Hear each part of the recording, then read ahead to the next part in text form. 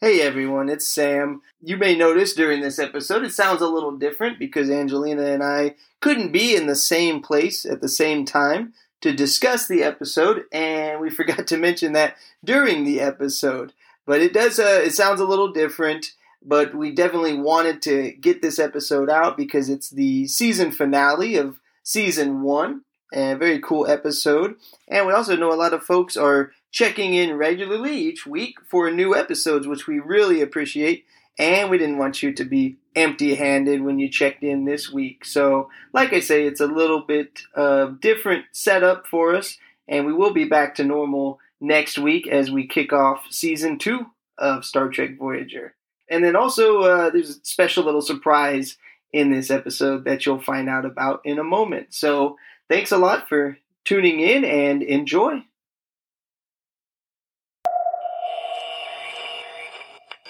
When are you going to stop talking at me? And cheese is like the core. To the gravity by 10%. My winner for best episode of season 1. Welcome to a special episode of Displaced in Space, a Star Trek Voyager podcast. I'm Angelina. And I'm Sam. And today, not only are we discussing this week's episode, Learning Curve, but we're also going to be handing out some Season 1 awards. So hopefully you stick around for that at the end.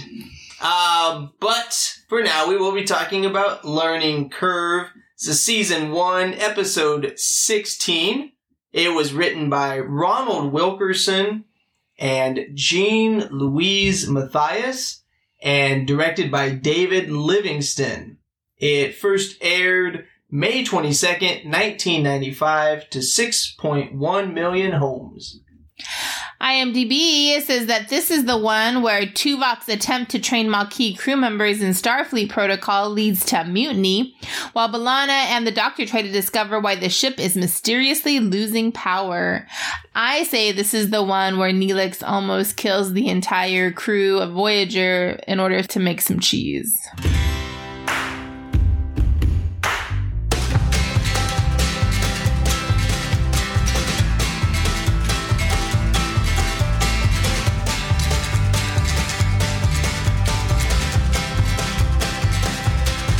Before we start this episode, I think we're going to have to contain ourselves a little bit. We try not to indulge too much in teacher talk, but... this brought up a lot of teacher things. Yeah, and if you haven't listened to the other 15 episodes or whatever, where we probably mentioned it at least 5 times, Angelina and I both are teachers. Yeah. We're both teachers, and so this episode definitely... we felt it yes, in a lot of ways. In a lot of ways. Yeah. So we are going to try to contain ourselves. Yes. And how does this episode start off? Not in the teacher setting. It does not. Well, kind of, actually, it does. Sam was right. They are going to keep this whole Jane Eyre style governess thing. She is Miss Davenport. Captain Janeway is... In the holodeck. In the holodeck, yeah. Yes, okay. She's in the holodeck, and she's being Miss Davenport, which is essentially, she's reliving Jane Eyre, complete with a dead mom who is not dead, to the 2 kids. It's pretty typical. I will say this. One thing I will say about it is that a governess is from the old time, that olden time with all those books and stuff. A governess is not a tutor. They brought in teachers, they brought in tutors, and they brought in a governess. A governess was a nanny. A tutor actually teaches the kids like a teacher did. But in this one, they just combine them. So she's supposed to also be teaching the kids, but that's incorrect as far as that time period goes. That's how it is with all jobs. Eventually, you just start to combine tasks, and pretty soon the governess is doing everything. Exactly. So she meets the 2 kids, and they're creepy, and they're very children of the corn. And the little girl, Beatrice, is very upset because she's insisting that her mother is alive, and the little boy, who's also creepy, is telling her that she is incorrect. And they get both angry, and then they disappear, and it seems like it should be part of the whole thing, but it's actually not. Apparently there was a disruption in Power Grid 4, and Chakotay says that there's power fluctuations happening on Deck 6, which actually leads into what's actually,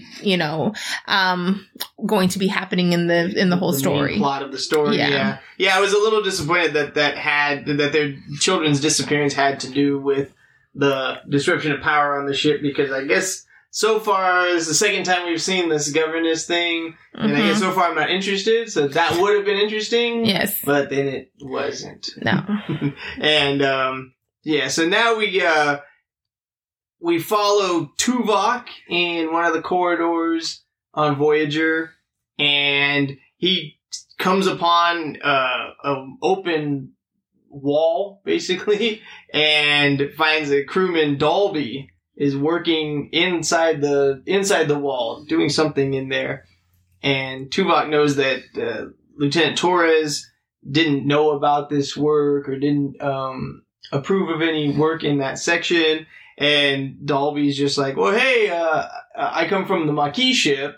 So he's a Maquis guy, Maquis crew member. And he's like, when we saw something that needed fixing, we just fixed it. And Tuvok's like, well, nice job, a-hole. You just knocked out power to half the ship or whatever. And Dalby gets very just upset at that. And he's like, again, I relate to Dalby. When I see something, I fix it. When you see something, you fix it, and then you move on. But we just saw the consequences of doing that. You can't do that on a Starfleet ship. No, you can't. And Tuvok says, yeah. And Tuvok's like, well, this isn't a Maquis ship. And Dalby's like, don't I know it? And he gets very insubordinate, and he just storms off. And Tuvok's like, interesting. He told him to leave him alone. Yeah. You cannot talk to Tuvok like that. Lieutenant Tuvok, I don't care if you're Maquis or not. You just don't do that. He dialed it up so quick. Oh, so angry. He went from 3 to 10 in a moment. Yeah, it went from slight misunderstanding to you're attacking my very nature as a human. Yes, it's so bad. Yeah. Ooh, so that's going to have to get dealt with. They give us the theme music, and we come back. And then we are with Janeway, Tuvok, and Chakotay, I want to say in her ready room, in Janeway's ready room. I think so. And they're talking about the gel packs. Now, here's the thing about the bioneural circuitry. First of all, kudos to them. This is the second plot point that they've kind of used, been a part of. They're going to make me eat my words from the first episode it's going to make me feel like crap every episode. But also, I feel like it's a little like people who got the electric cars and then found out that there's not enough electric stations for them. Because these seem like a wonderful thing, very reliable, impossible to damage, except when they start malfunctioning and you only have 47 of them. Yeah. And you're like, holy crap. Right. We cannot be having this new technology malfunctioning already when we have 70 years to go. Yeah, that's true. That electric car analogy is perfect. Yeah, it's this would have been fine. I'm sure all the starships in the Alpha Quadrant are flying around and getting new gel packs at the space station or the star bases. Everything's fine. But Voyager, you're screwed. You have 47, and they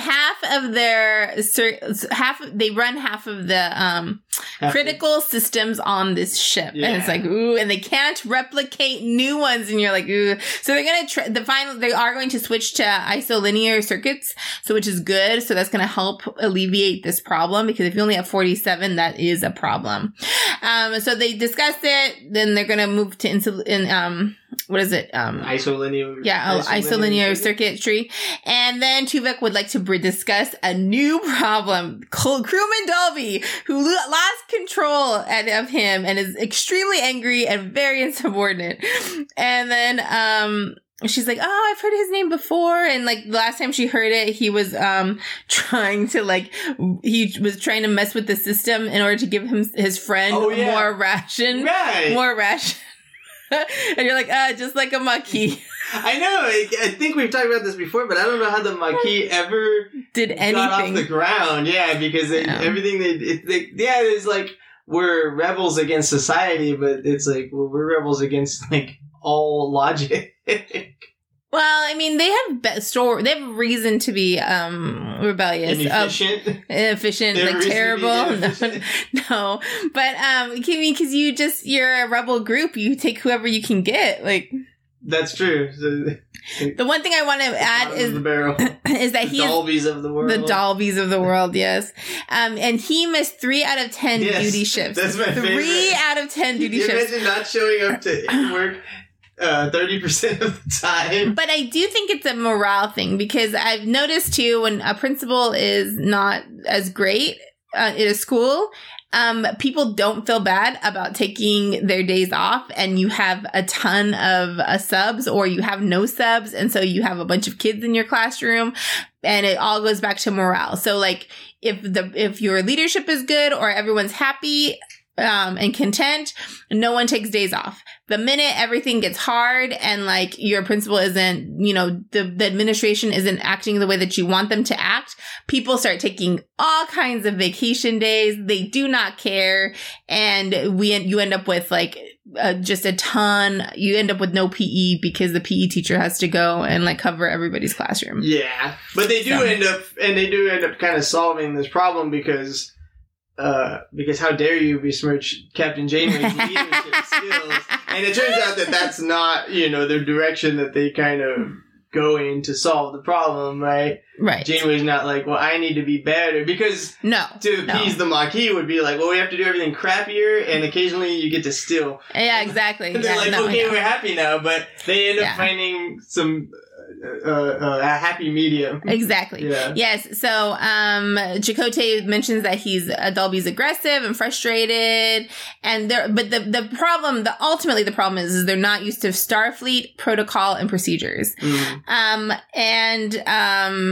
Tuvok talks about attitude, but then Janeway says this, and I'm like, this is what I've been saying since the beginning. She says, it's not fair to expect Starfleet to behave, or the Maquis to behave like Starfleet officers when they have not gone through the academy and they don't know even why they're doing it. Right. I would say that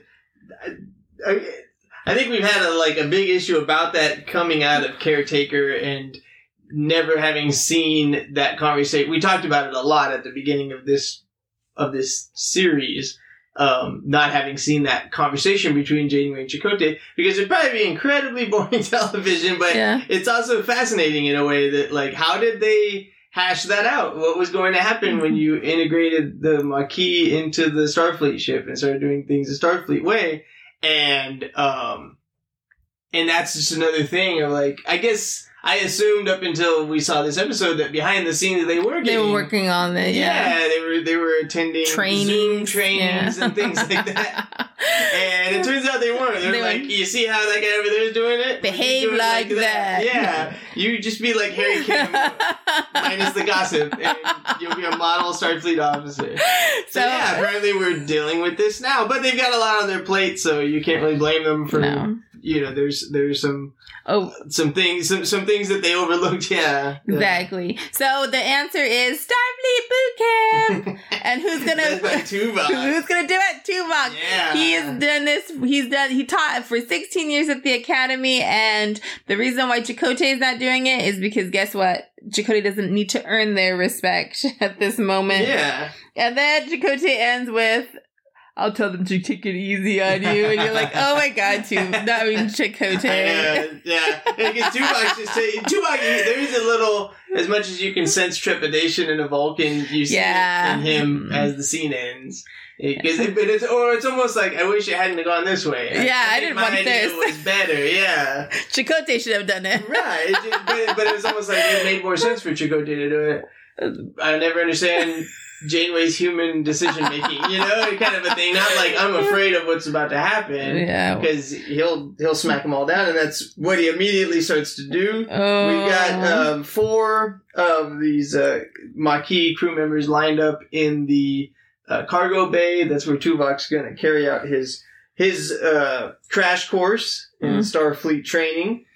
And as soon as he starts to introduce himself and what this is all about, saying that these 4 were handpicked by Chakotay, basically, right? Yes. Because of, issues that need to be shored up.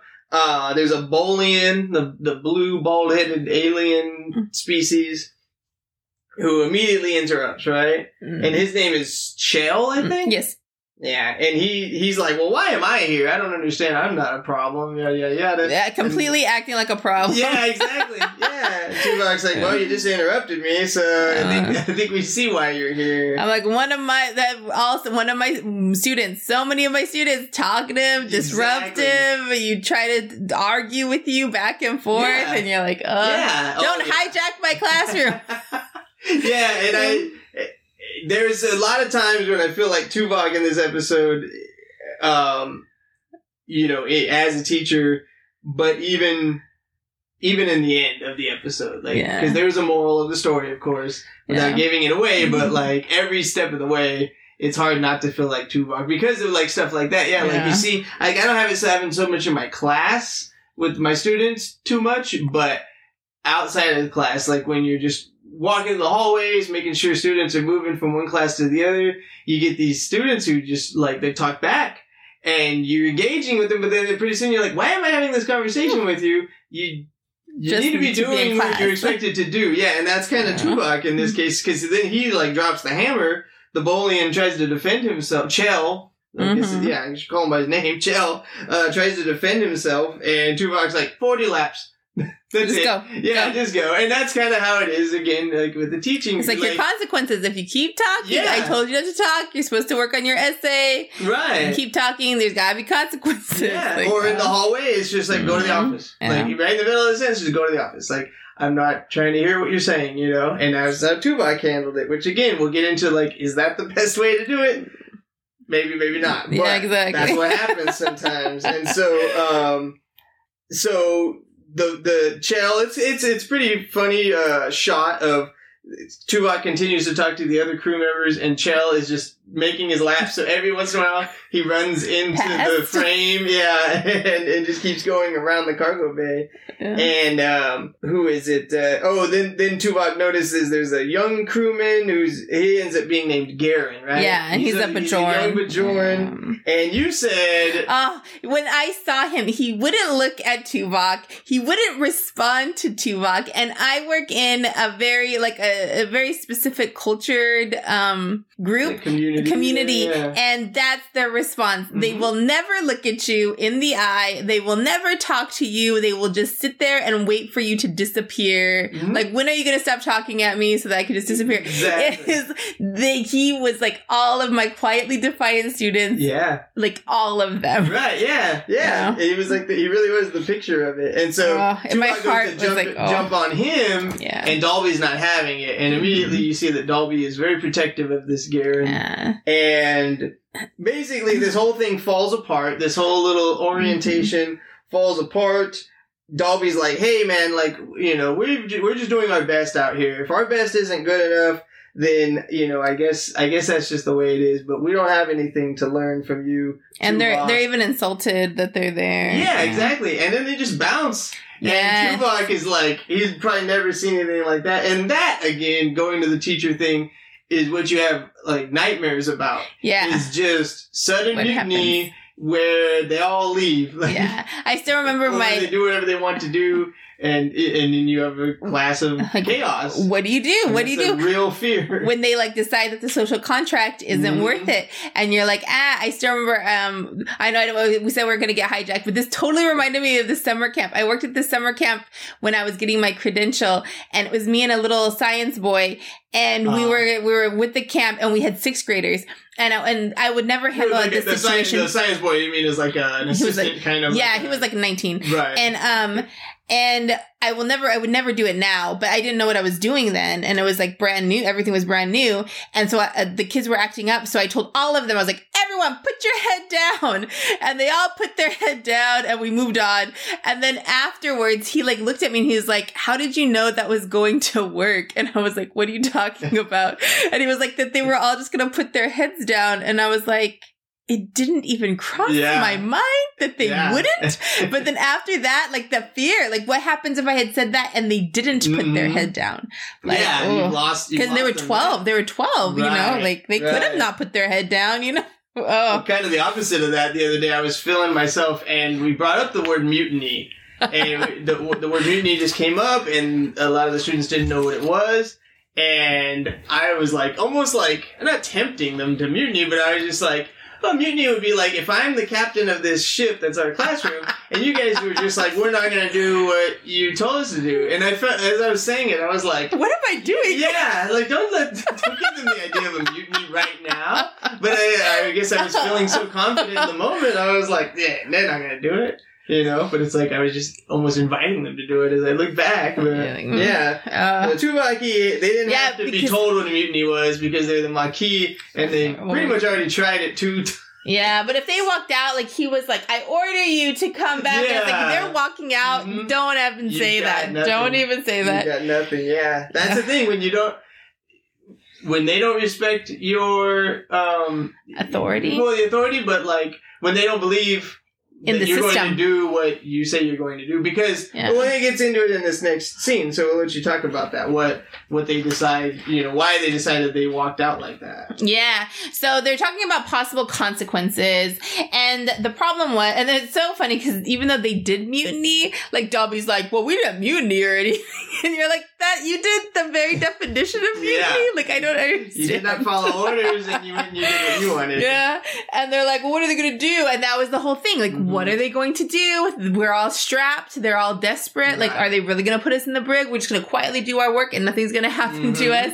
And I mean, that's the problem. Like, if you don't have proper, like, positive or negative consequences, then your kids are like, your students or whoever is just like, well, I don't have to follow any of this. Like, what are you going to do to me? Right. Like, but I will say that's come up a few times now, the idea of locking someone in the brig for 75 years, because that's the duration of this trip back to the Alpha Quadrant. But it wouldn't have to be 75 years. And yeah, it would like deplete your resources to detain someone for any amount of time, but a suspension could hurt, and you're sitting in there for 6 months.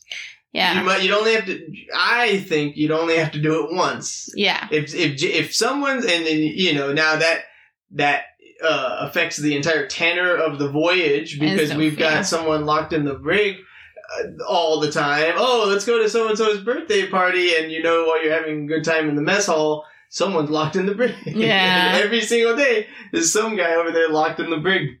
But again, you'd only have to do it once probably, and and then people would get over it after a while. So they keep bringing up, they can't lock us up for 75 years. No, but you don't deserve to be locked up for 75 years, but you probably deserve to be locked up for 6 months or 3 months or something, Yeah, exactly. So anyways, my favorite thing that happens in this entire episode happens. Chakotay comes in like as smooth as butter, and even he turns his chair around so he can sit backwards on it. And then he grabs a drink. Yeah, he grabs like a coffee or something. Yeah. And then he sits down like the way Riker used to do it. And on the chair. And he was like, I want to hear your side of the story. And so Dalby's like, we're going to live up to our responsibilities, but we shouldn't have to do this. We're not teenager cadets. We're not trying to be in Starfleet. And then he's like, we play by a different rule book. Yeah. That's what he says. Yeah. And then Chakotay's like, oh, you want to do it how the Maquis did it? And then he just punches him right in the face. And I was like, oh my God, Chakotay. I don't believe in violence, but I was like, oh, I'm all flustered. Well, because it was this sort of a point. Because, and I'm the same way. I mean, you shouldn't go around punching people in the face. But, I almost made a reference to Will Smith that's going to be incredibly dated in 5 years. Or 3 months by the time we post this. But anyway, no, but yeah, you can't do that. But the thing was, Chakotay was kind of showing in a very dramatic way for viewers of UPN television in the mid-90s. But that, like, you're the Maquis, you want all the benefits of being a Maquis. You want to just do what you want, do whatever you want, and fix what you want, and come to work 70% of the time. but you forget this part of it too. And Yeah. you know, and it's brutal, and it's bad, and it's harsh. And Yeah. there's that side of it too. So no, you don't want it the Maquis way. You're being a brat. Yeah, you're being a brat. Yeah. That's what he is. And he's like, I'll do it. We'll do the Maquis way tomorrow or the next day or every day until you finally go and work with to Lieutenant Tuvok. And he's like, anyone has a problem with that? And then he walks away. But then and I was he like, finishes his drink, and then he yeah. wipes his mouth like done. or something. Yeah, and then but he also picked up Dolby. So he punches Dolby's lights out. Yeah. Dolby lands on the ground, and then Chakotay picks him up, sets him in the chair, like completely big dogging him at that point. Slaps his face a little bit to like, wake him up. Oh man, It was fantastic. Again, I also do not condone violence, but I would like to live in a fake world. You could punch a guy in the face every once in a while. Just like only that. if you could be that cool about it. Though. Yeah, that only cool. Chakotay gets to. Yeah, because he's amazing. Yeah. They're back in order. Now it's almost like a mirror of the original Tuvok's introduction to the crash course. Now they're lined up. They're lined up the way they should be. No one's back talking, but now Tuvok's checking their attire, right? Mm-hmm. Making sure that they're up to what the uniforms. Protocols. Yeah. The dress code. And there's a young female crew member. Her name is Henley. Yes. And she has a headband that you can't wear. Mm-hmm. That's against regulation, so that's got to go. Chell is rocking a little necklace for some reason. He's very impressed with it, but Tuvok is not. Garen, as I said before, he's a Bajoran, and Tuvok informs him or reminds him that you can't wear his earring. Which but I don't agree with either, because I mean we could have a whole podcast about this, but yeah, the idea of like religious tolerance or religious expression, yes, on and like you would never ever expect a Muslim to take off their hijab or any Christian to not wear a cross anything like that. You just wouldn't bring it up. But no, this is where Starfleet gets like the military comparisons are versus it being like a scientific exploration vessel, and that's always like a sort of a fascinating thing with Star Trek is that it rides those two lines sort of where they're scientific and they're very open-minded and they're explorers, and you think that they have like these very like progressive ideals or whatever, right? And so ultimately going for like peaceful coexistence among the races. But then that's also a military outfit, and we're seeing a lot of that right here, you know, with the way that Tuvok is trying to get these people in line in a very military way, and we'll see more of that later with what Chell has to do. Yeah. And it's almost like it's like a dichotomy. How do they square those two things, you know? And so it's like we want we want to tolerate religion throughout the galaxy, but you can't actually express yourself religiously on this ship that's exploring the galaxy. It's interesting. It's interesting. But I think, you know, also it's just another thing for Tuvok to nitpick, sort of, to prove the point of what they're going for in this episode. Dolby, he checks out at least. Yeah. His uniform is good. But they're all, you know, now they're kind of a little more demoralized, actually, now than they were before, because he's just taking all their cool stuff. And then they'll find out their next steps, and they have to meet again at 1900. So he's not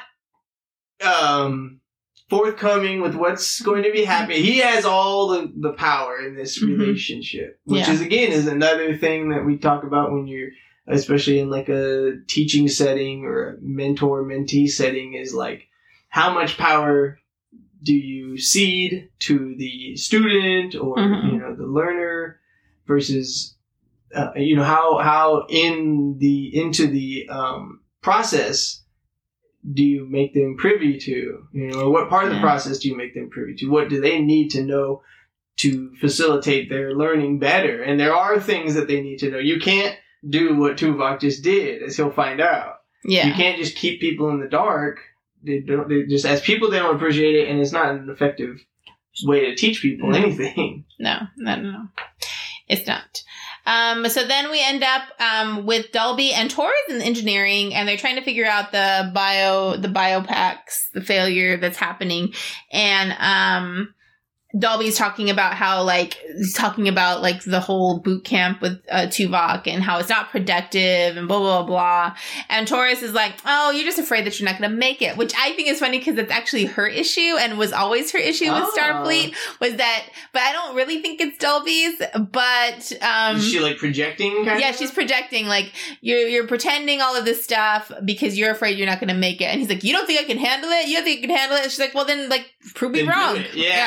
I appreciated it from that aspect of it. Like, I like your take on it, though. Yeah, it's really her telling herself that, every single day is probably a struggle for her to not go back to her Maquis self and start punching people in the nose in engineering when really, so she's telling Dolby, if you think you can do it, then do it. That's what she's telling herself. But I like her stance. It's like, well, then don't tell me about it. Just do it. Yeah, just do it. Stop whining about it. And then which again, it's like, is he a Maquis or is he a brat? So then they get cut short because of a power failure. And Deck 4, Section 9C, again, there's more malfunctions in the bioneural circuitry. And he has to go replace it and then do a systems check on it. Yeah. And then B'Elanna decides to take the biopack, the gel pack to sickbay. Yeah. And they're in sickbay. It's the doctor and Kes, and the doctor, the gel pack, it is sitting under this, like a sensor sort of a thing. Kind of like you would go to get like MRI. Yeah, that's exactly what it is, but it's just this little inanimate object sitting there. And then the doctor, he's treating it like a patient. It's really funny. We won't do it justice. He is so funny. But he's like, well, Taurus is like, what's the matter with it? And the doctor's like, I can't reveal the patient's medical status here. It's a matter of privacy. And, but basically and then he talks about how, like, he's been asked to like refine his bedside manner a bit. So he's practicing on this gel pack right now. But what he determines is that the biological component of the gel packs, the bio and the bioneural circuitry, I guess, has an infection, which is pretty cool. I think that's a pretty cool idea for the show. What's worse is a contagious infection, which makes it worse. And it's not going to hurt people, so the stakes aren't that like it's going to kill the whole crew, but it could shut down the whole ship, which is just as bad, Exactly. And so any of the infected packs have to be quarantined, just like you would a patient, a living patient. And so Taurus is going to go figure out, which ones to take offline, and she'll let the captain know. Oh, they also need to find the source. Yeah. Where is the infection coming from? Why all of a sudden now? Yes. So then we end up with Tuvok and the 4 cadets, and they have to go on a run with heavy packs on. They have to go through the Jeffries tube, and they have to go the long way around. We have to go through 50 Jeffries tube to get to Deck 13. And then cue the Rocky type music, exactly. And they're like running, and they're running, and they're running, and then it's just a montage of them climbing up and down, running around a corridor, climbing, running. Yeah, it is. And then when you get to it, has like it's Rocky it can't be music. The first Star Trek montage, but it's got to be among the. Yeah, I feel like I can remember some from like Deep Space Nine, and it's always like getting the weapons ready, or preparing some piece of equipment, and all this manual labor that goes into it. But yeah, this is it's the funniest montage because it's just running around in nowhere. And it ends. The Rocky music ends, and they end, and you find out that on that deck, the deck that they're on, where they have to do more running after they get to the deck, he upped the gravity by 10%. I'm like, was that necessary? That just feels like it's unnecessary and didn't need to happen. It almost feels like an asshole move on Tuvok's part. But that's what he's doing. Like, now that he's got them where he wants them, he does just keep like turning the heat up on and mixing it making it worse. And again, you can't do that. You can't do it, but it's sometimes to when you're trying to prove a point, and I'll say it again, in the classroom, but it could apply to anywhere where you oversee people. Like, when you're trying to prove a point, that is always, well, I won't speak for everybody, but that thought has occurred to me too. Like, you know, oh, today was hard. Like, guess what? Tomorrow's gonna be hard too, because I don't think you guys learned your lesson, kind of a thing, you know? Yeah. And it's not good. Like, no, you cannot like, do what that. was that? You can't do that. Yeah. No, it's not good. It's not gonna help the kid. It's not gonna help anybody. No, but it's like you think you have the power, but you think you change them in a way, or you think that you're the one who's created this situation, but really it's just they're beaten down, and they're demoralized, and so you've got nothing to work with now, and you've done it to yourself, and that's what Tuvok's done. I took away your freedom of expression, your self-expression. Now I've just worn you out physically. So what do you have left? You know? Yeah. Then we talk to the power, or we don't talk to. I would love to. No, we see the power team, right? Kim and Torres are trying to figure out this gel pack thing, trying to figure out where the infection could have come from. So they're checking transporter logs in the transporter room, and it didn't pick up any strange readings because it's supposed to filter out bacteria and anything that could harm the crew before they transport anything. Mm-hmm. And Torres mentions that they did bring in a strange-looking food that Neelix wanted on a recent mission. Did she say that he wanted to make something in particular, or it was just some strange food that he insisted on? No, they're just bringing on board. No, yeah. Oh, later on he mentions what somebody wanted to eat. Yeah. Mm-hmm. And then while they're talking, then we find out that Chell, the Bolian Maquis, is doing the Star Trek equivalent of basically cleaning a floor with a toothbrush. Yeah, that's what I thought. Tuvok got him doing. Yeah, he's down there on the transporter pad with a magnetron scanner, doing like not even inch by inch, like millimeter by millimeter scan of the pad.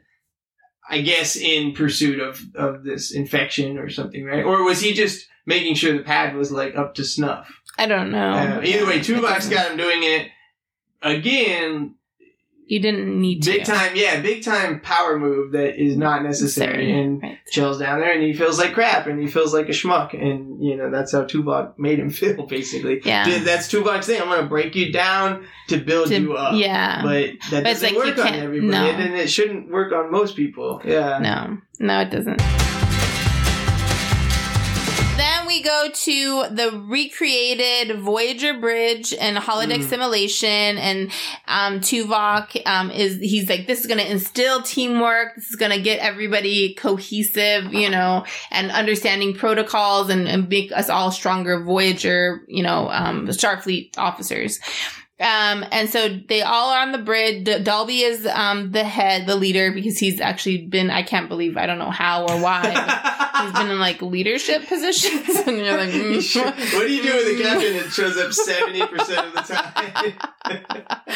And it's pretty cute though, because they're like recreating it, and like the Ferengi are there, and they are having trouble. And then Dalby's like, well, we are going to do humanitarian aid to everyone. And you're like, look at you, Dalby. It's very cute. And that's at the core of the Maquis. Yeah. You know, it's interesting because they're framed as like this tough group of, you know, gritty people with no rules, but you do have to remember that their original intent was sort of a humanitarian mission, or, you know, a mission to get those people out of the demilitarized zone, right? That was being taken over by the Cardassians. So that got left. They're the ones with the big hearts, and Starfleet was the one who kind of shunted those people. Morals. Yeah.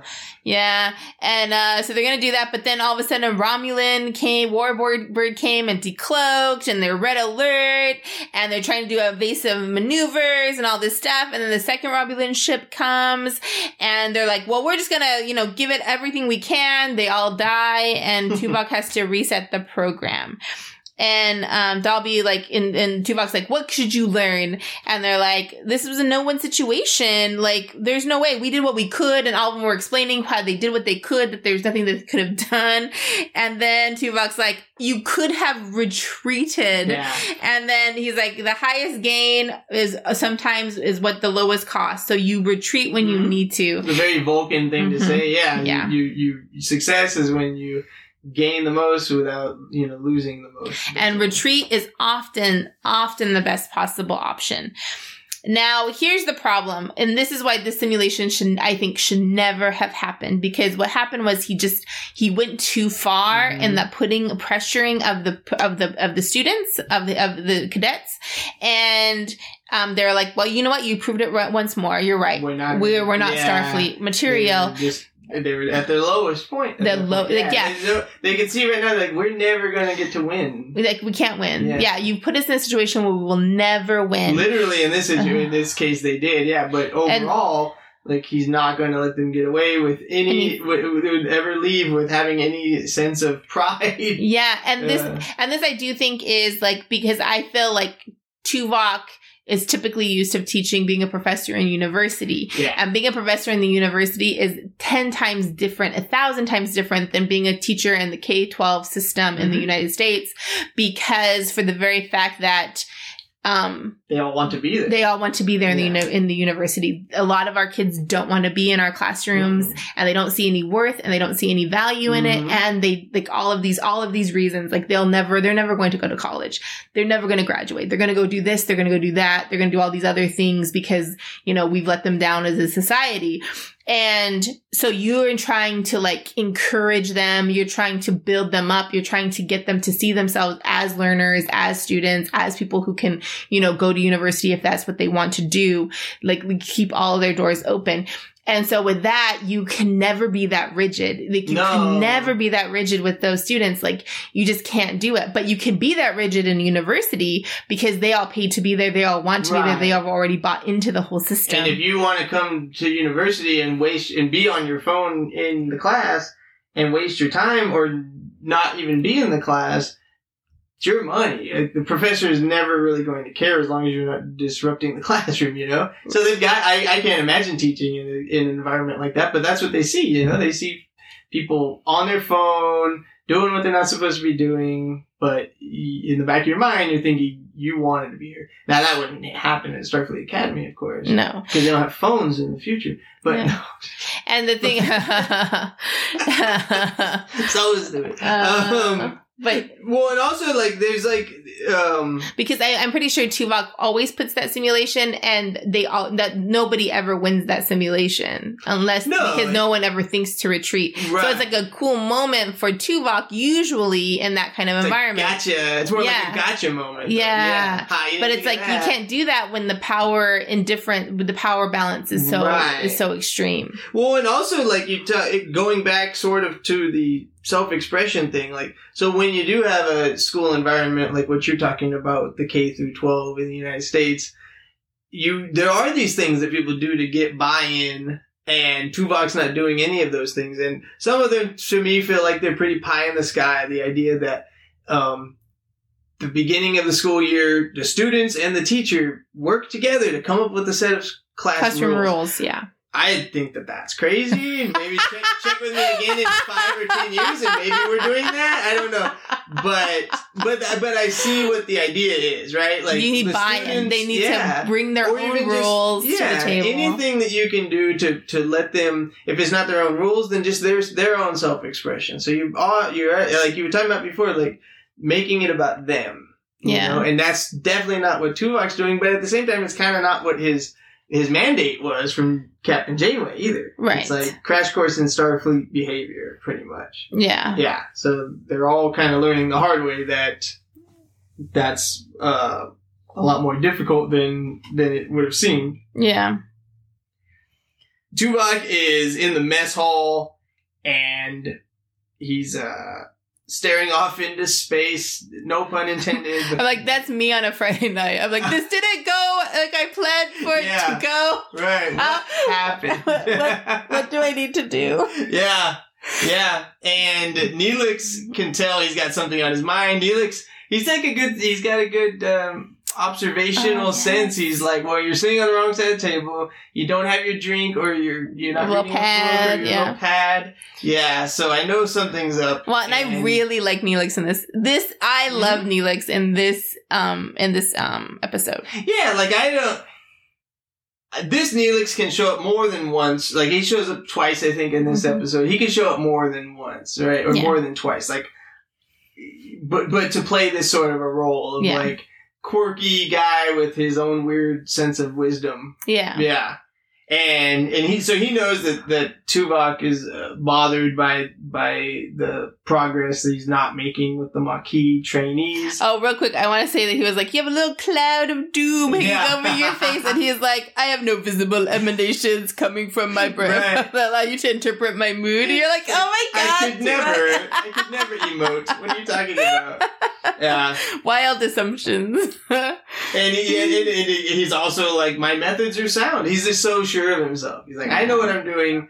You know, my methods are sound. Well, he's also taught for 16 years. Yeah, and but that's he the thing. always But taught like a again, very specific type of student. And and it's kind of surprising that he didn't realize that. Like, Yeah. he as a logician or whatever, you would think, well, what are the variables, you know, and what's different in this situation versus my normal teaching situation. Yeah. And he doesn't recognize that. I guess he just thinks you should be able to break in everyone the same way. Yeah. So he says, I insist on a strict adherence to the codes and protocols, and I never waver from that approach. And then that's what, you know, kind of gives Neelix the idea. He takes Tuvok over to this plant that he just happens to have in the mess hall that is, most of the stems can only bend, they can't break. But they're all very every once in a flexible. while- yeah. But every once in a while there's one that just cracks in half. And then Tuvok's like, I see what you mean. The Maquis crewmen are inflexible. And then rigid. he's like, no, Mr. Vulcan, you are. So, and he says, what you, and in fairness to you, Angelina, you pointed this out, I think, the first time we watched it. You were like, well, they're not Starfleet cadets. Like, and that's what Neelix points out here. You know, these aren't Starfleet cadets, so they can't be treated the same way. Yeah, because the Starfleet cadets, they're going through the system and they're willing to do that because they believe in the cause. Right. They believe in Starfleet. They're getting through this for their greater purpose. Right. And so, and Tuvok's like, well, I don't know if I can change my approach to these people.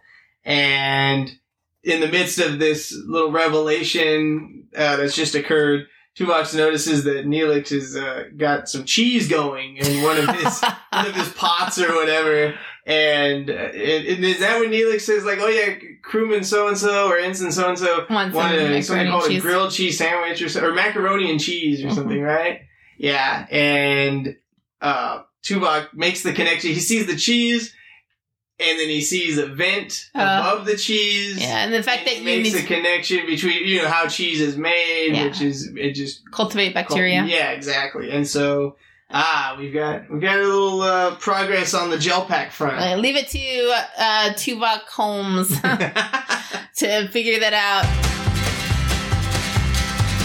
And so then... It's like a crime scene at the kitchen now. They skip ahead and it's almost like a crime scene now. Yeah, they're all looking at it and like it's apparently like Torres is there, Tuvok's there, and a bunch of other officers with like tricorders out. They're all looking at everything, yeah. And he's like the cheese. They've never seen such volatile bacteria spores before, and it went into the ventilation and it just infecting all the bioneural circuitry. And you're like, oh, you feel bad for Neelix. I'm like, oh. And Neelix genuinely feels awful about it. And you're like, oh, look, I like this Neelix. He's learning, like, humility. Yeah. The old, like, Neelix from episode 4 would have been like, what kind of stupid ship is this that you can't make cheese on? I'm going to get my ship and leave. Like, yeah, and Torres is like, it's not your fault. Also, get this cheese to sick bay. Yeah. And you're like, oh my God. It's funny. It's goofy. But it's also, like, realistic. Like, a little thing like that could break down an entire ship or whatever if you're not thinking, you know? Especially if you're running on bioneural circuitry. Right. Yeah, and I think I like that about this episode. We didn't even mention, really, at the beginning, I guess we should have, that this is the season finale. So, kudos to us for making it through a whole season of episodes. Kudos to Voyager for keeping us around for that long. But it's kind of interesting that this is the season finale. And you and I even mentioned that, like, oh, that's weird. And at first I chalked it up to, like, 90s television is so crazy, you never know. But that's not actually true. And, like, I was wrong to even think that. I mean, the 90s television was doing cliffhangers for almost like all shows by that point. Yeah. You know, it wasn't strictly like every episode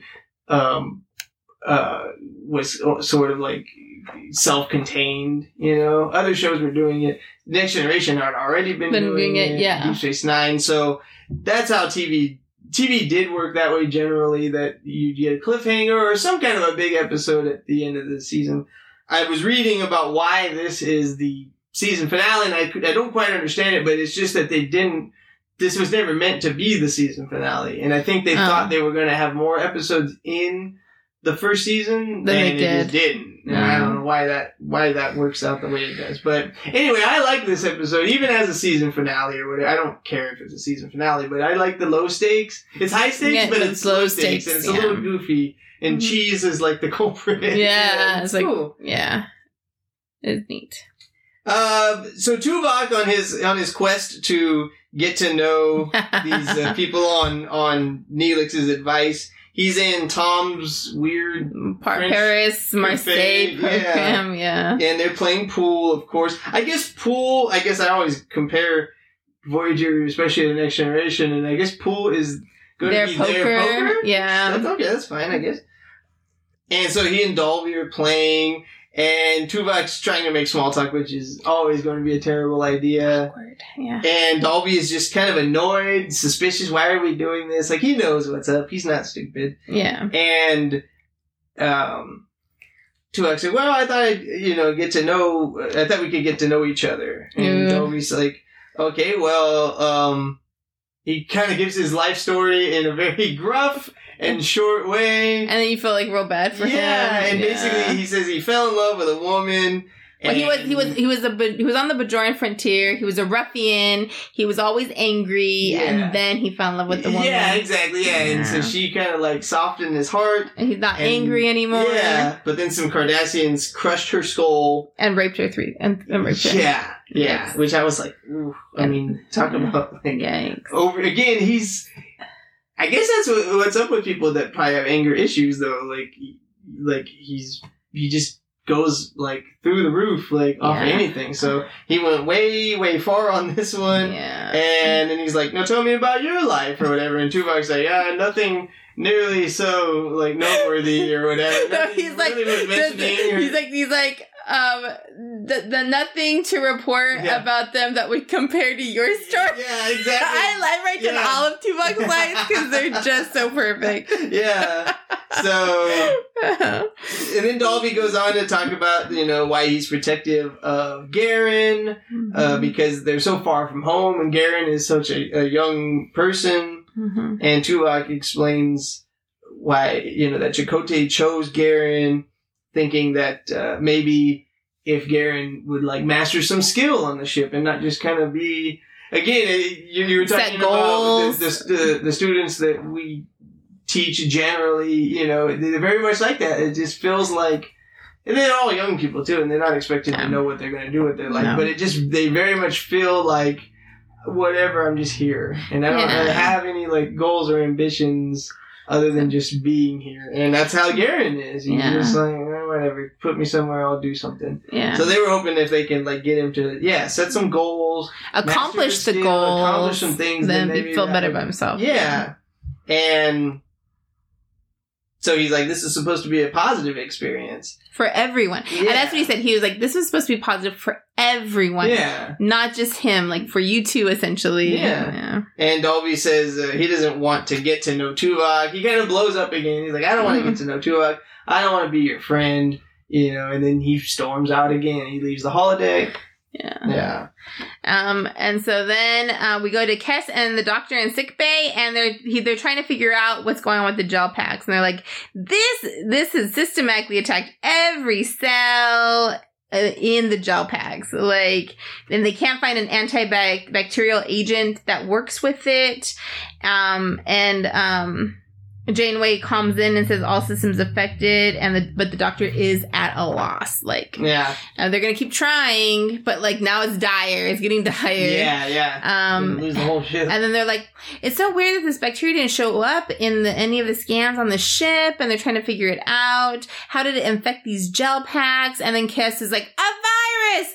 Virus lives inside bacteria. And I'm like, oh my gosh, she came up with it, not the doctor. Yeah. I was like, oh, Kes, you're growing so much as a person. Yeah, it shows like her level of skill. She's almost like what Garen could have been. Like Kes would have come on the ship, bopped around a little bit, not had anything to do, but she decided I want to learn medicine. Yeah. You know, I just made that comparison, but yeah, they're both young, they're both new on this ship, but Kes is like making waves and is liable to be the doctor by the time the show ends or whatever, and Garen was on a trajectory to not be anything. Yeah. And so then they're going to try the antiviral agents on the gel packs. I call them Power Team B. So Power Team A is Harry Kim, Vlad Torres. Power Team B is Doctor and Kes. I'm going to go to the drawing board on that one. Because I just don't, I like it, but I don't like that they're B. Power Team also? I like, because I will just say I like them better than Kim and Torres. Yeah, Power Team also. Another Power Team? I don't know. I'll have to think of it. Think of something medically related. Medical Power Team? Yeah, medical Power Team. Medical Engineering Power Team. Medical Power Team. For the win. We'll go with that for now. Okay. Was that it? You threw me off. Yeah, sorry. Now you go with Tuvok and the cadets. I felt like a blow to the stomach when you called them Power Team B. It's like, oh, not 1A, A and 1A. Back to the cadets, and they're in the cargo bay doing some more training. You can kind of tell it's just like they've fallen into this rut, and you're okay, whatever you want, Tuvok. But there's another disruption in the midst of their training, and they're stuck inside the cargo bay now. They can't get out, and is it here that they realize they can't really call out either? Not yet. Or not yet, yeah, but they can't get out at least, yeah. And back on the bridge, Kim is like, well, everything's going down, including life support, so now we do have high stakes, as we come toward the end of the episode. Janeway tells Torres to transfer all power to the life support, whatever you got that doesn't involve a gel pack or anything. And so back in the cargo bay, now the Maquis crewmen are like, well, we can't reach out to anybody either. No. Nobody knows necessarily that we're in here, and we can't call out to anybody. So then they go back to the bridge, and that's where was that when Janeway contacts the doctor? No, they just found out that the life support is failing in deck 15 and they've lost all power. They're losing a gravitational. They're going back and forth a lot from here on out in the episode because it's almost like they had the A plot and the B plot and they're kind of merging. Yeah. So then they go back to the doctor and Kes in the sick bay. And they decide to give the gel packs a fever, heating the samples. And the way that a humanoid would fight off an infection. Yeah, exactly. Yeah. And so, it's very promising is what they tell Janeway. And they say, but they don't have the heat to wipe out the whole ship-wide infection. So then Janeway comes to Torres, and she's like, "We need to get the heat up on the gel packs," and so, but they need to produce heat high enough. So, to infuse the gel packs with the high energy plasma burst, and to get it all done, they say they can do that by essentially keeping the ship where it's at. And then making the warp field go up to 80% without moving. Yeah. And that's going to get the heat. Yeah. Hit the gas pedal. Make everything hot. Yeah. So Janeway's like, divert all power to the warp engines. Because they're going to try it. And while that's happening, the Maquis, they're still in the cargo bay. And now it's getting hotter. Now, is that because of the work that Torres is doing with the warp nacelles? Yes. Okay. So they're getting hotter. It's getting very uncomfortable in there. Tuvok's trying to keep everyone calm, and he's telling him not to let fear get the best of you. Right? Yeah. So he gives Garen something to do. There's a control panel up on the next level, I think, right? Yes. And so he sends Garen up there to hopefully maybe he can get to that control panel and either fix their situation or maybe get out to somebody, right? Yes. And, to try to open the doors and get them out of there, yeah. Then they'll see if they can escape through a bulkhead. So they've done all that climbing, and we had that montage, and it wasn't completely pointless because they might have to do some more climbing. Yeah. And from there, we go back to the bridge, and Janeway's telling Torres to go ahead and initiate that plasma burst, and hopefully that fixes everything. And then you end up back in Tuvok with the 4 cadets and the cargo bay, and the plasma gas is broken. Everything kind of exploded. The plasma gas has become toxic, and then they have to leave immediately. Now, what happened when? Because what they said when they initiated the plasma burst. So when Torres initiated the plasma burst, it was going to blow out some things, and so what happened was it blew out where Garen was. So now he's passed out on the bridge, and they were truly in the wrong place at the wrong time. Yeah. And then the plasma smoke gas that's coming out is toxic. So it's going to fill that cargo bay up with toxic gas. So you have Garen up on the thing, everybody else is down here, and Tuvok is like, you need to leave. Everyone needs to leave. And they're like, but what about Dalby? We can't just sacrifice him. And he's like, everyone needs to go into the Jeffries tube. We can't sacrifice the many for the one. And or not Dalby, but Garen, right? Garen was the one that was stuck in there. Yeah. Garen was up there. Yeah. Because Dalby's going to go back and then what does Tuvok say? And he's like... I love He's that. like, I will break your arm. You need to go into Tuvok. Tuvok was like, you need to go into the Jeffries tube. Yeah. And that reminded me of the episode Cathexis. And remember, Tuvok was doing all these super rash things, but in that one he was possessed by the alien entity. Yeah. But there was the one part where he just blasted everybody with a phaser. And the first time I watched it, I was like, yeah, of course Tuvok would just put everyone down with a phaser. And then it's like, yeah, because of this, Tuvok just told this guy, I'll break your arm right now. Get in there. Yeah. And then Dolby's like, I'll never forget this. Yeah. But then Tuvok does puts the cover up hole, and then he goes to go rescue them. He just had to get everyone safe, basically, and not let them all be heroes, because then they'll all die. Exactly. It was just the Maquis way to do things as inefficiently as possible. If we die, we all die. Okay. All right. Sickbay is like, everything works. It works. It's working. Everything works. I just remember seeing Cass, and she had so much sweat. I literally saw a bead of sweat coming off of her, and it was kind of gross looking. Yeah. So they're gonna get the life support back on ASAP, and then we go back into the cargo bay, and Tuvok he actually gets a hold of Garen. Yeah. And he's pulling him. And he has him over his shoulder. He's going down the stairs, but he doesn't make it all the way, and he collapses. Gas gets to him, he collapses, and then now they're both stuck in there and they're gonna die. And so then Sickbay finally, but everyone's passed out on the bridge. Sickbay finally calms over, and he, the doctor's the only one totally fine. Yeah. He's all chipper. Everyone else is dying. Yeah. And he's like, come in. This is the doctor. Come in. And Chakotay answers, and he's like, all infections have been destroyed. So they were past the problem of infection, and then Janeway's like, Kim, put the systems back online. Back online, if you're still alive. Yeah. Yeah. And so the rest of the ship's going to be okay, but Tuvok and Garen, we don't know. Except, of course, the Maquis crew bust back in to the cargo bay and pull out Tuvok and Garen and revive them. And Tuvok, of course, was Dalby was called Tuvok out. He's like, oh, I thought we don't sacrifice the few for the many, or the many for the few, or whatever.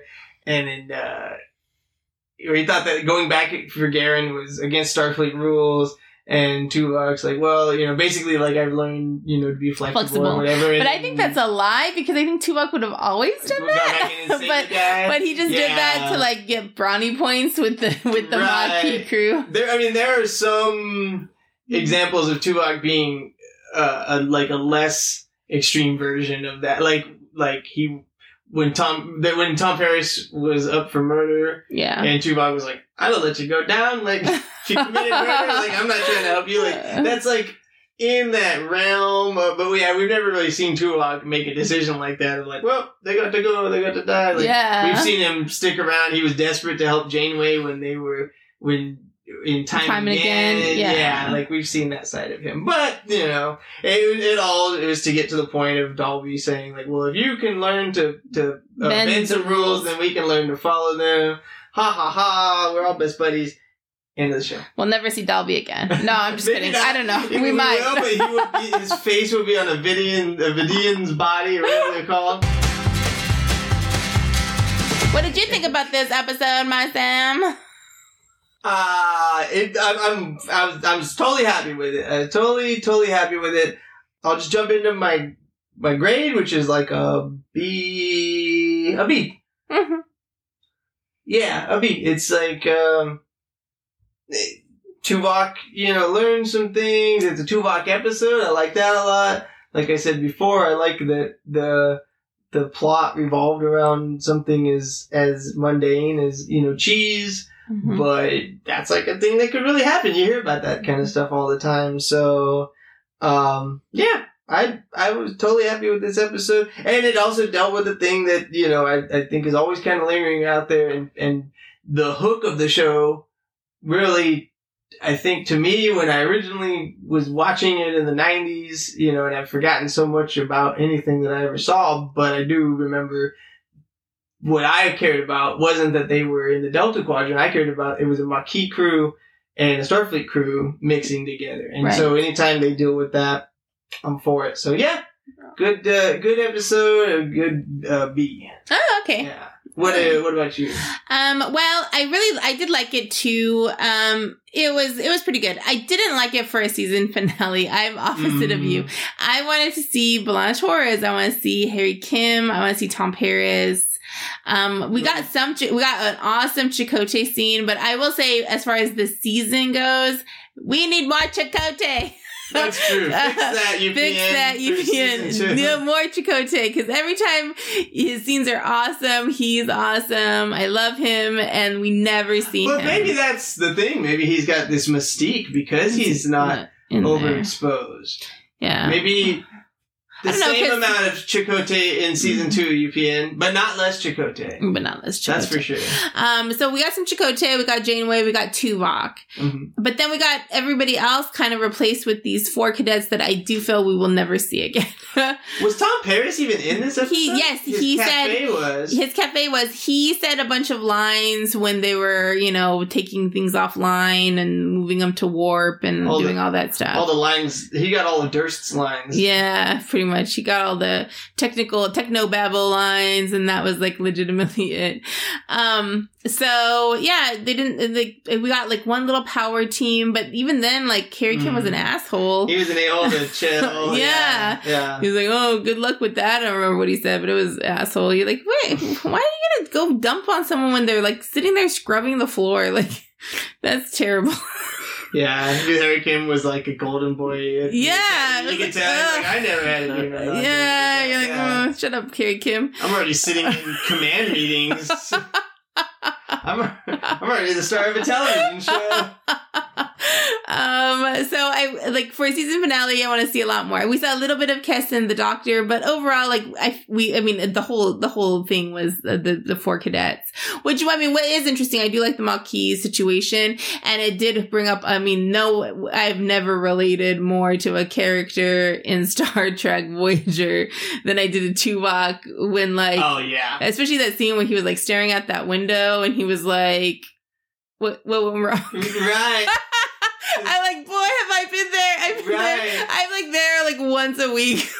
Well, I fear it because I feel like I'm pretty on point with that kind of stuff as far as our job goes. But no, I'm just talking about like in general, lessons or whatever. Yeah. Well, yeah, I'm worried about like because I haven't been doing it for very long, so I'm like, hey, everything worked out just great this year. I got no problems. But then it's like, how do I know next year is not going to be the same way? And I'm like, and I'll be like Tuvok, like, what This did was I last do wrong? year. Exactly, yeah. This was But last year. it's like, I'll remember this episode. You have to adjust. You have to be flexible. You can't be like Yeah. the one flower that Neelix pulled out of the Every pot. class is legitimately different. Yeah. It's always you can't different. Be rigid, yeah. Yeah, you can't. And then it's like that everywhere with everything. Especially anytime you're dealing with a group Of dynamic, people, yeah. everything, yeah. Yeah, it is always different. So, like, I like that aspect of it. But it didn't have enough of my characters that I wanted to see. But it did give me Neelix, and it's like a new and improved Neelix from last year. From last episode to this episode, I'm going to keep going with the Neelix because they are changing that character in such a way that I do really like him. Neelix. No, Neelix. So anyways, I'm going to give it a B-. I'm going to give it an 84%, almost a B, but not a B because, especially for a season finale, like, especially since we're still learning these characters, I'd rather see like the original crew, I guess. Okay. That's what I give it. B-. Yeah, I was close to B- too. I was like, there wasn't anything. It didn't knock my socks off, but it wasn't anything bad about it. No. And sometimes that happens on Voyager. Well, and I like that 90% really good, but the 10% is like cringe. You know? I also like the cheese was the culprit. I thought that was good. Exactly. Yeah. Cheese is one last villain for the season. A lot of good Cheese. villains, but none worse than Cheese. You want to get into these awards? So Yes. maybe we'll make a habit of this after every season. Yeah. We did have, I suspect, is like an abbreviated season for season 1, right? Yeah. They probably started in January, they did start in like January of that year, so they ended the season in May, Mm-hmm. and but yeah, maybe every end of the season we'll do this. Mm-hmm. Okay, for the first award, we're going to give out the best actor on Star Trek Voyager in season 1. And so this is strictly the actor, not the character that they play, just the performance of the actor. And we are, of course, experts when it comes to judging people's grading people acting yes, abilities. Do you want to go first on this? Sure, I'll go first on this one. Okay, now so we're going to do a runner-up, right? Oh, I didn't know we could do a runner-up. Oh, I thought we were doing one runner-up and one... I'll do a runner-up, that's Okay, fine. yeah, I don't want to put you on the spot, but, it's kind of like... We're just winging it here now. Okay. Yeah. Okay, so originally my runner-up is going to be, I don't know. I think I know their name. I'll Okay. pretty sure. The actor who played the Doctor. Robert Picardo. Yeah, Robert Picardo. Number one, he has excellent comedic timing. Boy, is he funny. He is just the funniest. And everything, he always kills. He always kills. But he also has such humanity, and like it really comes through, and like it's always in like this weird swagger. Like he's very nuanced with everything that's given to him. And mostly he's like a side character, and mostly he does play comedy. But again, he plays excellent comedic timing. But just to make the well-roundedness of his whole character, and like that is like playing not quite a human would be really difficult to do. And he does it so well. Like he does it so well. So he is my runner-up. You should see him in Inner Space. No, I will not. I refuse to. You're not that big of a fan, then. And then for my actual favorite character, it's got to be Kate Mulgrew. I mean, come on, Catherine. Favorite actor? Yeah. Okay. Kate Mulgrew. That's her. Yeah, Kate Mulgrew. Yeah. We literally have an Emmy for Kate Mulgrew, and she's had it like at least 3 times. And she kills it every time. She plays like a desperate leader so well. Like she does it so well, and like hanging on by a thread when she has to do those scenes. She brings it. She brings it. So. All right, good job. She might win it every single year, right? She might, I mean, someone's gonna, and these are all good performances by everybody, but it's almost like she's like next level. Yeah, she really is. Everybody else. And it always, okay, I'll say my part about her. I don't want to brag on her too much. She might not be my best actor, but I think I just gave that away. Okay, my runner-up is she portrays B'Elanna Torres. Oh, yes. Roxanne Biggs Dawson. Uh-huh. And just because of the, it's almost a lot like what you were talking about with the Doctor, only someone playing someone who's not fully human. Yeah. You know, she's got that side of her, just like the Doctor is a hologram. And then instead of the comedic stuff with her, it's the angst with her. Yeah. And it's never comes off as bratty. It never comes off as, immature. Yeah. She handles that all very well. It's a lot of emotions in her and a lot of baggage with her. But it's never, a character like that normally to me might be obnoxious. Mm-hmm. But the way she plays it, it's not. It's cool. And sometimes she's like, she's the bigger person, right? Sometimes she's the adult in the room, like today with Dolby. Yeah. And well, if you think you can do it, just do it. Yeah. Stop crying about it. Yeah. So yeah. But then other times she's vulnerable. So I like that.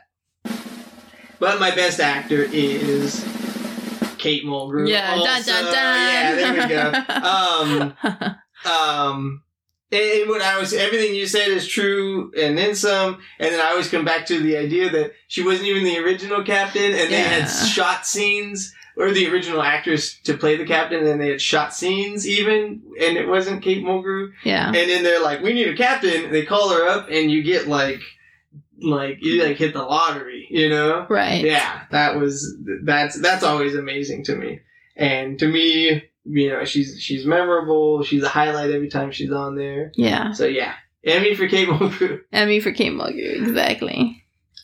Our next category is Best Character on Star Trek Voyager Season 1.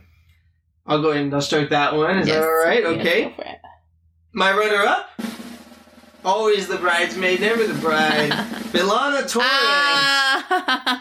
For all the reasons I was talking about with the way that the actress portrays her. I like that character. Mm-hmm. She's got a lot of... There's still a thousand more stories they could tell with B'Elanna Torres. They already went to the splitter up Klingon human half. They already went to that well, so we won't do that one anymore, but there's still so many other things. She's given us little crumbs about her background and, her upbringing and her childhood. And then she joined the Maquis. She wanted to be in Starfleet. She punched a guy in the nose and then took his job. All of that stuff. So, B'Elanna Torres all the way. Well, not all the way though, because the Doctor. Oh, your favorite character! Wow, absolutely. There hasn't been the worst scene of the Doctor was the awkward one from Jetrel where Neelix. No, not from Jetrel, from Cathexis, where they had to be like, well, Kes isn't in that bad of a comb after he had just clowned on Neelix, but that was still yeah, he's a highlight, probably for all the reasons of why you gave the actor the runner-up award, is why I give the character the best character award. He's just funny, but he's got things too, he's got issues and he's got an arc that he's going through, and we've already seen a lot of progress with it. So my best character is the Doctor. Oh. Wow, okay. So my runner-up for favorite character is Chakotay. I love Chakotay. I love him so much. Everything about him, he's just so cool. Mm-hmm. He is literally the coolest. I don't think there's anyone cooler in the whole Star Trek. Wow. Maybe Captain Kirk, but nobody is as cool as Chakotay. Captain Picard's not cooler than Chakotay? No, Captain Picard's a lot of things, but not cooler than Chakotay. I'm hurt. I'm hurt in the way that I was hurt by Power Team B. No, just as far as effortlessly cool. Oh, yeah. Cool. Yeah. Not best character, but effortlessly cool. Right. There hasn't really been a premium on being cool on Star Trek. Yeah, no one cares about being cool. So yeah, I think you're right. He's the Fonz of Star Trek. Yes, he really is. Yeah. It's because he was Maquis. No. Yeah. But he is he's just the coolest. And even this episode, he just punched out a guy. Awesome. You're and almost if it's ever justifiable to punch someone in the face, like, that it's not self-defense, like, he found the way. Yeah. And he does this, like, little Professor Chakotay stuff. And, like, I mean, and then Janeway's so taken with him, which also helps. Like, you know. It's true. He's, like, worldly. Yeah. He's so cool. He's just cool. And I hope that he's in a lot more episodes in next season. But. Yeah. We gotta flesh him out a little bit more. Yes. Okay. So, but because he was in so few and we didn't really know anything about him, of course, my favorite character is B'Elanna Torres. Look at I love B'Elanna Torres. Yes. Wow. I love B'Elanna Torres. Like, I guess she is the character I relate to the most on Voyager. And, like, everything about her. Like, they really worked on her backstory a lot. And you understand where she's coming from. And she's just so competent. Give me a competent person. Like, I love competency. Like, believe me, the things that I love are competency. Like, nothing's hotter than competency. Like, at all. Like, I love competency. And so competency, she's super competent. She knows her stuff. She's an awesome engineer. She's got a great brain. Like, everything about her is awesome. She's just really, really good. I think it is funny that both of your favorite characters are the Maquis characters, the main Maquis characters. I wonder why. Yeah. Give me competency and inefficient rebellion. All day long. Yeah. That's me in a nutshell. Okay, so those are our best characters. Now, our next award, and we'll need to explain this a little bit, best relationship on season 1. So relationship doesn't have to be romantic. No. A relationship can just be a friendship. Mentor-mentee. Yeah, exactly. A working relationship. Just anytime we see two people on screen, you know, you're like, ooh, yeah. Okay. And we'll let you start off on this one here. Okay. Well, my first my runner-up is actually the Power Team. Like, it grew on me. I love Harry Kim and B'Elanna Torres. Like, who thought? Like, I mean, if I could have 3, because it would be Harry Kim, Tom Paris is like the bronze. But Harry Kim, B'Elanna Torres, Power Team. I love that. Like, they're little established early on in the series. Yeah, too. Starting in Caretaker. With the Caretaker. Slowly, it grew on me. It grew on me. I mean, even in this episode, they're the Power Team trying to figure out the bioneural circuitry. And I just like it. They work well together. Like, there's like a friendship. Like, it's a nice little thing. I like it. But Power Team B beat them out because Kes and the Doctor are my favorite. I love their relationship. I love it so much. And, like, I love how much, like, Kes has grown because of the Doctor and the Doctor has grown because of Kes. Mm-hmm. Yeah, and it's a little something every episode with them, it seems like. Yeah. I really like their relationship. Well, my runner-up is Captain Janeway and Tuvok. Oh, yeah. That's a good one. That's one where I just like that they gave them that pre-existing relationship, you know, from the start of the show. And that's another one. They're just kind of drawing it out for us a little bit at a time. You know, little things that have happened to them, but they both need that. Like, Tuvok, or Janeway needs a confidant, you know, and Tuvok, I think, needs, like, something to sort of, I won't say, just to give him more, that we can empathize with him in a way, you know, that he's not just totally, he'd be totally alien to everyone else on the ship, because they probably don't trust him very much, because he's the security chief and all that, but since, like, he's almost, like, got Janeway's seal of approval or whatever. So, so as a character, I think that helps him. So that's my runner-up, but my best relationship is what I will not call Power Team B.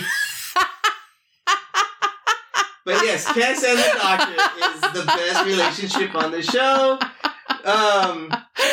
Is that our first? No, that's our second repeat. Wow, yeah, repeat. But yeah, it's like, and I do like I was saying before, they every episode with them, there's just one more little thing with them. Yeah, you know? They went from that he didn't even know they were on the ship. Remember that when who are you people? Why aren't your records in the database? Like, oh, we're stowaways, essentially. And there's a Maquis ship, too. There's a whole other crew on this ship? Yeah. To now, like, he's her mentor. Yeah. She's his, like, emotional support. You know, as a hologram.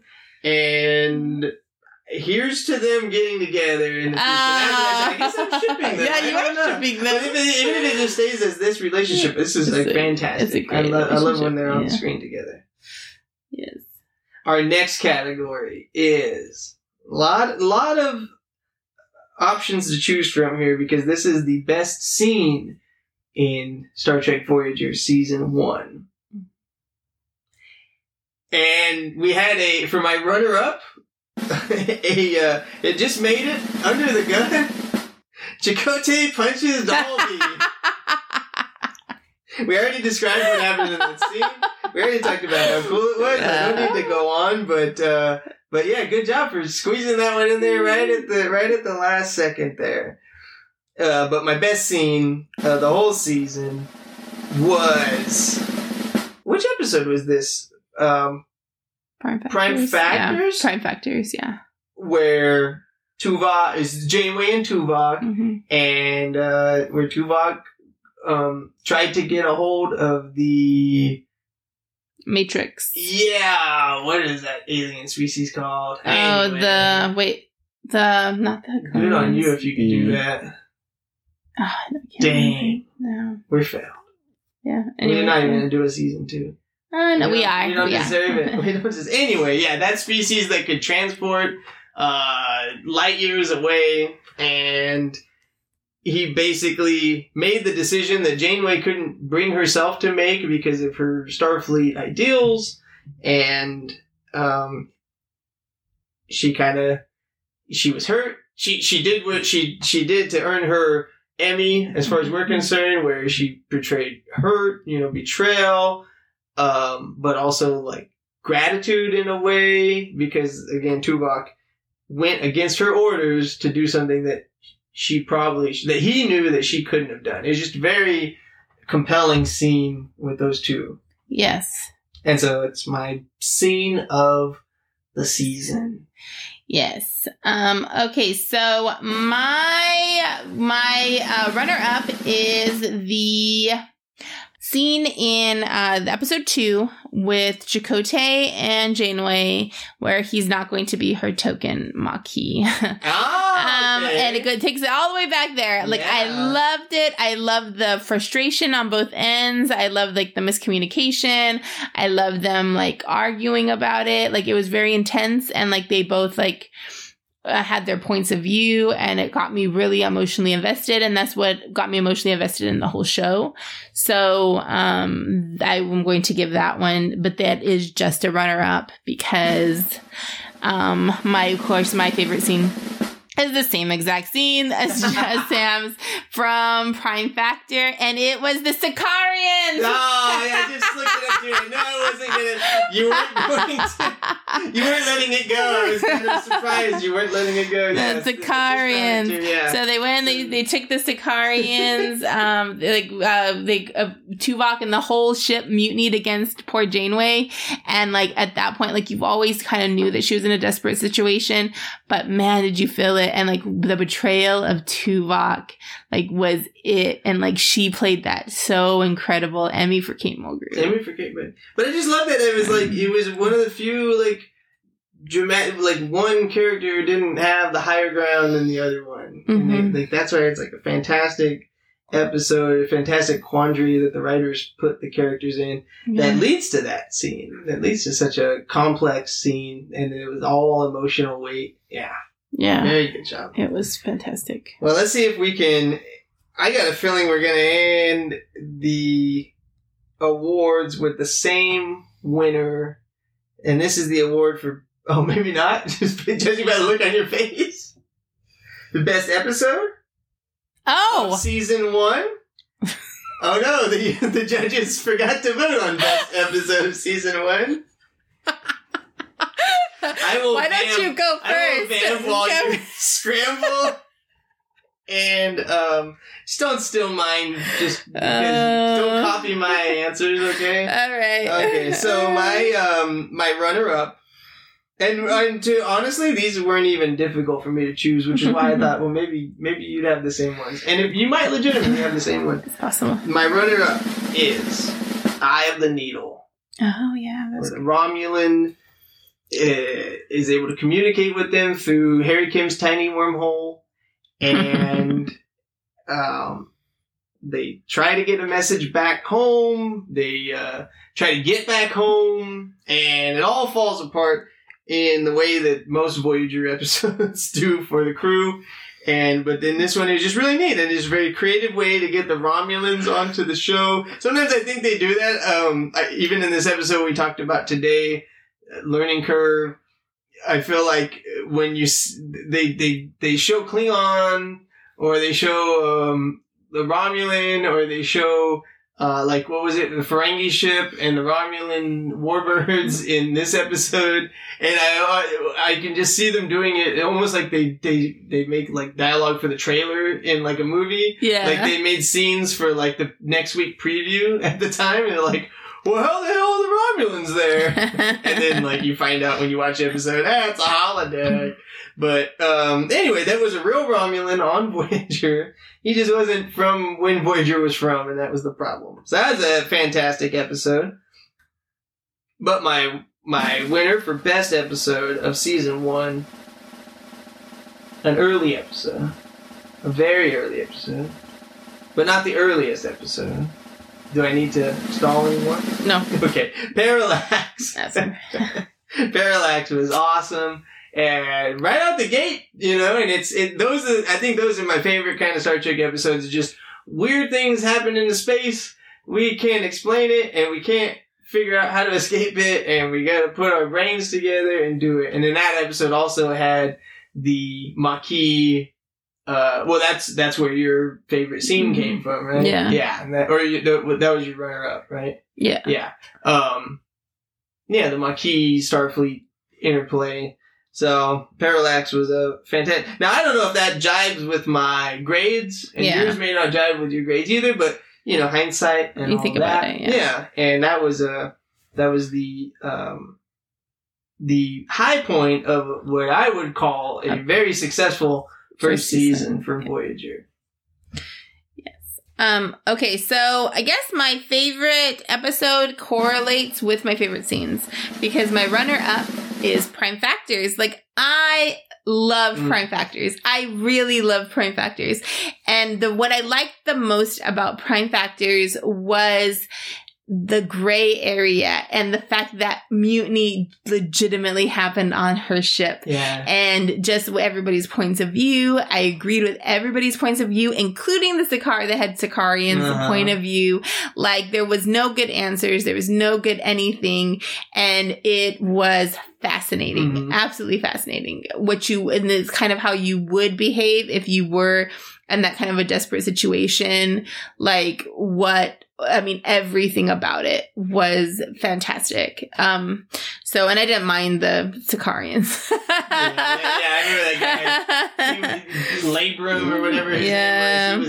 He was a little off-putting, but... Yeah, he was, but I think he was supposed to be. And so, like, fascinating. That was good Star Trek. If you talk about, like, ethical quandaries and points of view, that was good Star Trek. Yeah. Prime Factors. But, of course, my number one episode was Parallax as well. It was just really good. I love the Maquis. Give me a good Maquis episode where you focus on the Maquis and focus on the plight of the Maquis, because really it is true. Like, most of those people are on that ship, and they don't necessarily want to be. Yeah. Yeah. It's like a military vessel captures a pirate ship, and then they get stranded on an island, and how are you gonna do things? Yeah. So. All right. Well, we'll have to. At the beginning of this season, I'm definitely putting you on the spot here. At the beginning of the season, we talked briefly about what do we think is going to happen to the characters in the show, because we don't know. Let's revisit that for a moment. So, do you think just any part of the ship gets back to the Alpha Quadrant. Any member of the crew. I think then they're we'll gonna go have into. to. Yeah, I think they're gonna have to go back. Oh, okay. You can't have a whole episode where they don't, or a season series, and they don't go back. I think you could. I don't think they will, but you could, and that would be its own thing. I think you could do it in a way that's like, you know what? There's no hope of getting back for some reason, but then Janeway, Kate Mulgrew gives an awesome speech, and she's like, we didn't sign on to be comfortable. We didn't sign on to do anything but explore, and that's what the universe has in store for us. But no, yeah, I agree. They're gonna get back home at some point between now and whenever this show ends. But now, the question that I'll put to you again is, does everyone make it? You're saying someone makes it, but does everyone make it? And if not everyone, then who does not make it? I think my original idea still stands. I just can't picture Kes and Neelix back in the Alpha Quadrant. So I think everybody except for Kes and Neelix makes it back. I don't remember what I said originally, but I can see them back there, and especially now with Kes, so integrated into the ship. She'll be an old lady by the time. She'll be an old 7-year-old or 9-year-old or whatever by the time they get back home. Yeah. But she'll be old for her. But because now she's got something to offer. Neelix is coming around, so I don't remember what I said originally, but right now I think everyone. No, that's boring. I'm gonna say everyone but Tom Paris makes it back. Oh, yeah, poor Tom Paris. Everyone but Tom. Tom Paris has to sacrifice himself. Okay. For the good of his wife, B'Elanna Torres. No, now I'm just writing fan fiction. I will say that's pretty bold saying that when he is the pilot of the ship.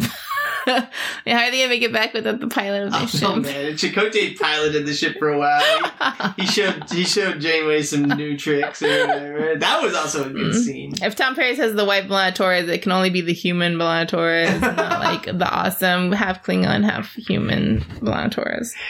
Now I'm definitely writing. I don't even know if this is fan fiction anymore because Harry Kim marries the Klingon. No, Lieutenant Carey. Oh no! Yeah, he likes it when she gets rough. No, we got to go. We got to stop. Sorry. Okay, we're not talking about anything anymore. Nonsense, just nonsense. Okay. Okay. Tell us what your favorites are. On Twitter using the hashtag Displaced in Space. Our Twitter handle is @DisplacedCast. You can also find us on Instagram and on Facebook at Displaced in Space Podcast, or email us. Please email us your favorites and what you thought at displacedinspacepodcast@gmail.com.